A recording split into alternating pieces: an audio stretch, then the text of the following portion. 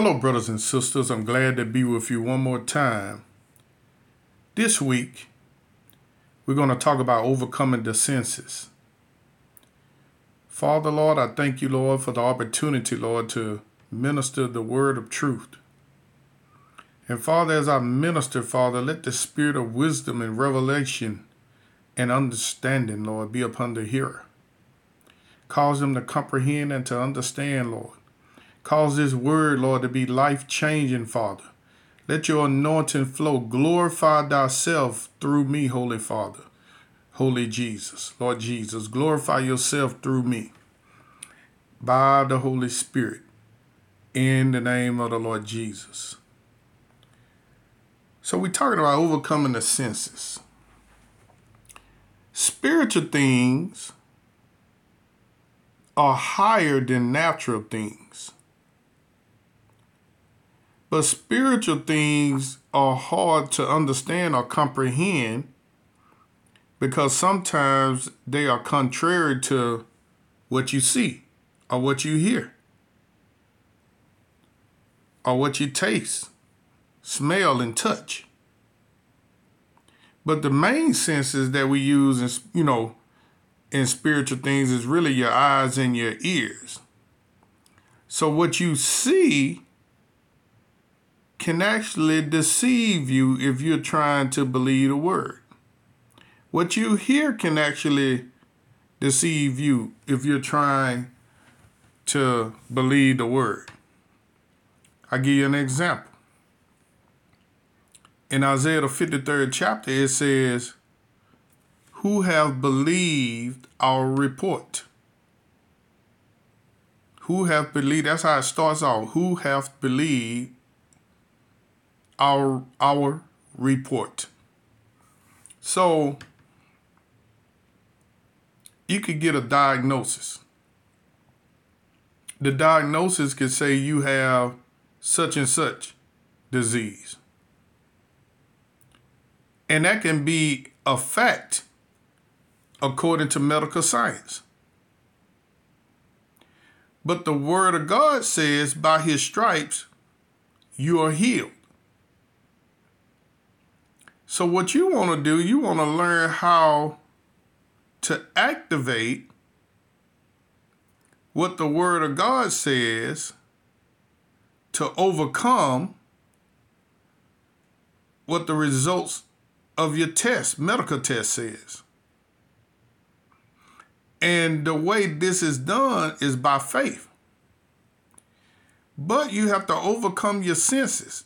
So you have to overcome what you see, what you think, what you hear. Because sometimes the diagnosis could be terrible. And if you don't know how to overcome it, you just don't know how to overcome it. If you don't understand faith, you just don't understand it. And that's why God gave the ministry. That's why God gave teachers.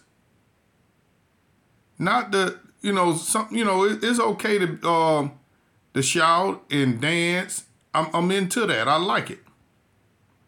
But do you know after you to shout and dance and have manifestations of the Holy Spirit, do you know you still need to have some understanding?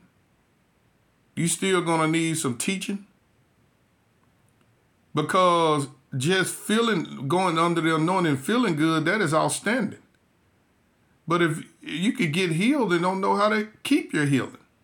A lot of people can get healed, or healing evangelists come in, and he can pray for you, you can get healed, and then 6 months later, that thing can come back. I done seen that happen. Well, I done prayed for people, they done got healed, feeling good. And then that thing can come back if you don't have the proper teaching.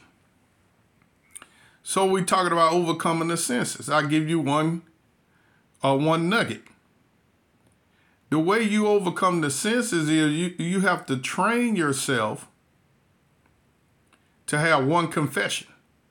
You have to train yourself to only believe what the word of God says. The report might say something negative and contrary, and they probably do see that. It's probably a fact. But the truth of the matter is that the law of the Spirit of life in Christ Jesus, it supersedes the law of sin and death. The law that says by his stripes you are healed, it supersedes the law of you're going to die.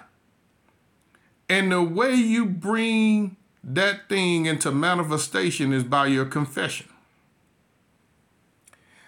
But let's go to John, the 20th chapter, and at the 24th verse. I'm going to give you an example of a sense-led brother.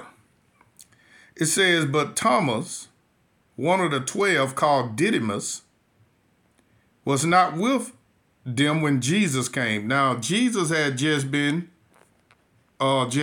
rose from the dead, and Thomas wasn't there when he came. The other disciples therefore said unto him, we have seen the Lord. But he said unto them, except I shall see in his hands the print of the nails, and put my finger into the print of the nails, and thrust my hand into his side, I will not believe. Now, first of all, his confession is a confession that he will not believe. So, in his heart, and not just him, the other disciples was probably like that too, but they had saw him. Believe it or not. So in his mind, I got to see before I believe. But that's not really faith, because if you can see it, then you don't have to believe for it. See, if the doctor gives you a good report, you don't have to believe for healing, because you just got a good report. It's only when the report is contrary that you have to use faith. So faith is actually the substance of things hoped for, the evidence of things not seen. See, if you got sickness, you're not seeing healing. So your currency to buy the sickness is faith.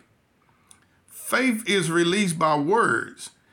You constantly say what God said over and over and over again, and don't change no matter how you feel.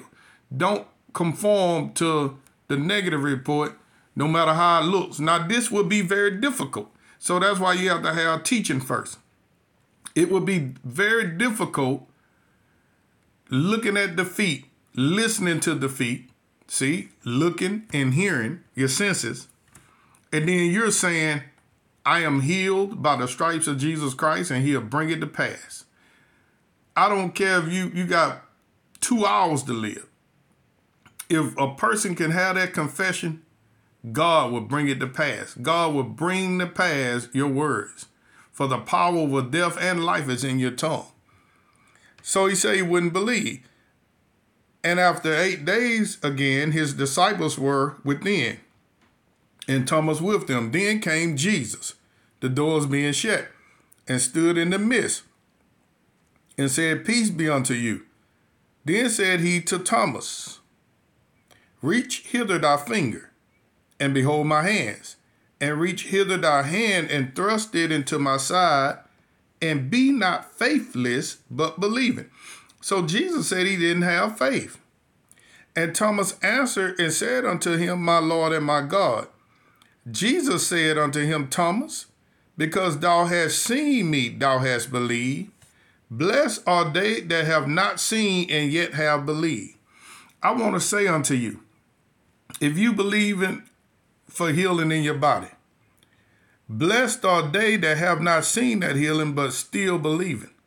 If you are believing for finances, blessed are they that have not seen it but yet have believed. Now, you can measure whether you really are believing by your confession. If you start saying, well, I thought it was going to come. See, now you have a double confession. Faith is believing the thing that is already yours before you see it. You have to have it before you have it. You have to have healing before it come into manifestation in the physical. That's what faith really is. Believing something you can't see before it comes, even though you can see it in your spirit. That's hope. And confessing that you have it before the manifestation comes. Be blessed.